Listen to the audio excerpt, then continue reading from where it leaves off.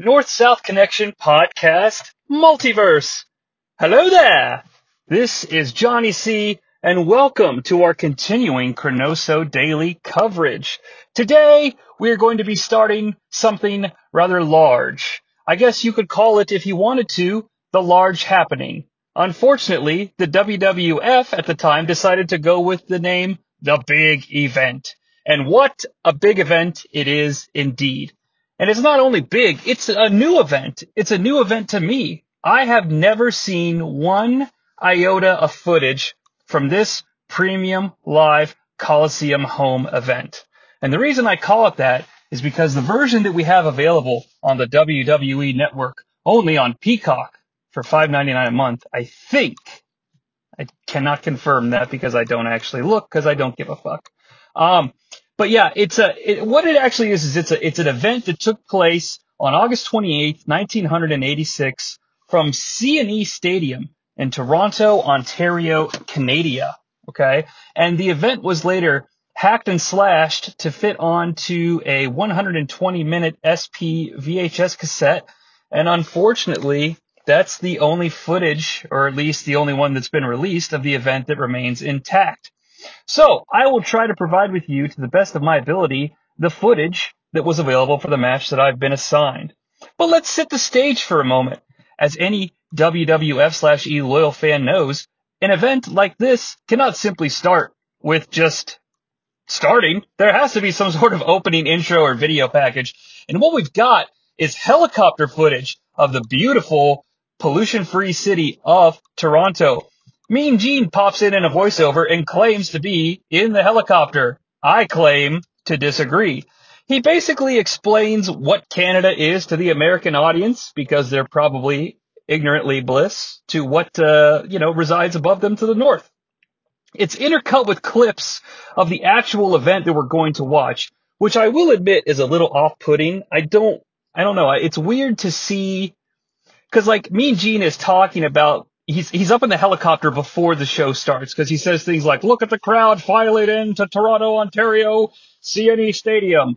But then they're intercutting clips of what's happened at the event. So, I mean, I'm not an idiot. I realize if I've gone to my local Blockbuster Video and rented this tape that it's not happening live, but the presentation could be modified a little bit, but whatever. I'm not going to complain. Oh, wait, I already did.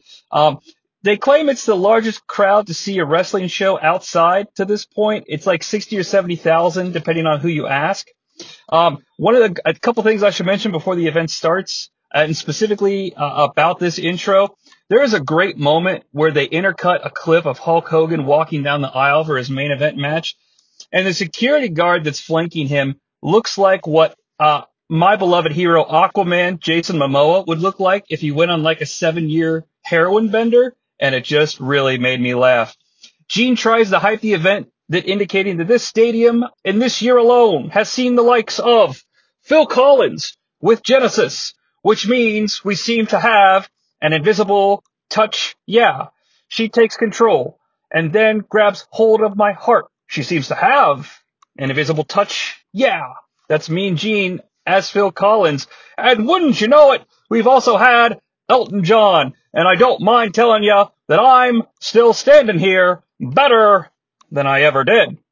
I'm looking like a true survivor and feeling like a little kid.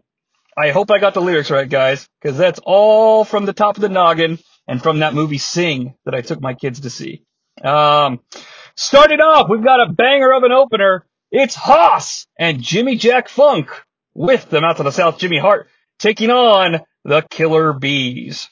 Right away, I noticed that Jimmy Jack Funk is dressed like the kid from summer school who's always asleep in class because he's a male stripper. And then I did some research and saw that Summer School actually came out in 1987, which means it was most likely being filmed as this event took place, and I'm wondering if Summer School stole it from Jimmy Jack Funk. Haas and Jimmy Jack are here. Chainsaw Funk is absent, and his presence is missed. I also want to find a copy or a replica of that beehive coat that the Killer Bees wear, and I want to wear it to work every day. Gorilla Monsoon, Ernie Ladd, and Johnny Valiant are on the call. which is a combination I've never experienced before. And guys, they did not disappoint. Um, I had the closed captions on because I did. Jennifer Smith has turned me into a WWE closed captioning fan. I usually only watch it for movies, but now I've got it on for these events, and it doesn't disappoint. Within 30 seconds, Johnny Valiant takes the throne as the king of indistinct because most of his words are granted the wonderful closed caption gag, brackets indistinct. He would be challenged for that later in the contest.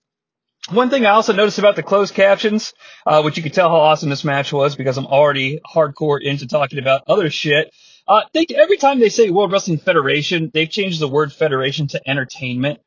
And I don't know, like, I know that the WWF trademark was contended, but not the word federation, right? I don't know.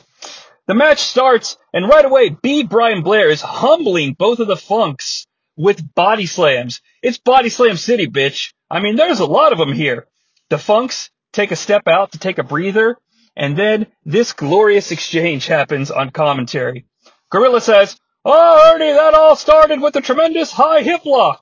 And then Ernie Ladd says, and I quote, "Yes, he did, and I can assure you, indistinct. The Funk's out there, and they were looking probably to impress this freaking crowd right here, which is a good treat tonight. The Killer Bees are going to assure you of their youth and their young moves, and that they will be looking for the same type of victory." Wow. Gorilla then says, "There's quite a look of intensity on B. Brian Blair." And Johnny Valiant says, "That's not intensity, he's confused. He's a confused idiot." The Funks cannot get any offense in this match, and they continue to take breathers and breathers and breathers. At this point, the match is fine, but I'm going to beg you. I stopped writing verbatim what these guys on the announce booth say, but I'm begging you to go back and watch this match with the closed captioning on to see some of the fucking dynamite gems that the closed captioners write instead of what the broadcast journalists actually say. It is all Killer Bees here in this match, though. It's an interesting format for an opening contest, because like normally I would expect a tag team match to maybe start hot with the baby faces on offense, and then you get your long heat segment, and then the babyface come back for the victory. I mean, it's like opening match tag team 101, but the Bees are really just in control here. Finally, during a sleeper that I think B. Brian Blair has locked in, the Funks, whichever Funk is on the outside interferes in the match, and the referee gets distracted, and they do a switch, and they finally get on offense.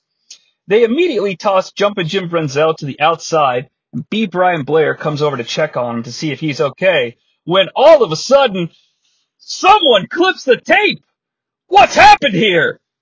There's this weird transition where both the Killer Bees are outside with Jumpin' Jim Brunzell on the ground in pain and B. Brian Blair standing over him checking to see if he's okay.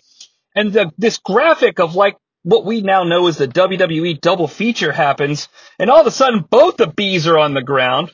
Time has clearly passed, and they're putting on their masks. And the wrong Killer Bee gets in the ring. We got a fresh bee, Tony! A fresh bee! A fresh bee! There's chaos. I notice how wrinkly the mat is, which is kind of weird and off-putting. The ref tries to get JJ Funk out of the ring. And now the Killer Bee switch. We've gone from a fresh bee to an illegal bee. Illegal bee. Illegal bee. Small package. 1, 2. It's history, as Gorilla Monsoon says. And that's it. I mean, there's not much to it. This match is honestly not offensive at all. There was nothing really spectacular to talk about, so I think I had to kind of just focus on the hoopla and the nonsense. But let's not lie. Did you expect anything less from young Jonathan Ocean, which is I? I don't know. I'd give it 2.5, which is like your average, if you're going by like standard internet rules. There was absolutely nothing wrong with the match at all. It was perfectly fine. I'm sure the clipping helped that. I kind of love the Killer Bees gimmick of putting on the masks to sort of cheat as even though they're baby faces when they've had enough of heel chicanery. So I dig that. And I'm going to encourage you to check out everything on the ChroNoSo, everything revolving around the ChroNoSo Daily Project, but everything on the North-South Connection Podcast Network. We got plenty of content to tickle your fancy. Check me out on WCW Must Die or Johnny Sea in the Multiverse of Fabulousness, which you can catch one of them on any Sunday. that doesn't directly follow a WWE live premium event on the cock. And I leave you with this quote from Gorilla Monsoon that actually closes out this portion of the program, and I think does justice to every single thing that has to do with this match. He says, well, the Funks tried to pull out all the stops to defeat these youngsters, but in the end, it just wasn't to be. Yes, to be with the killer bees. All right, I'm done.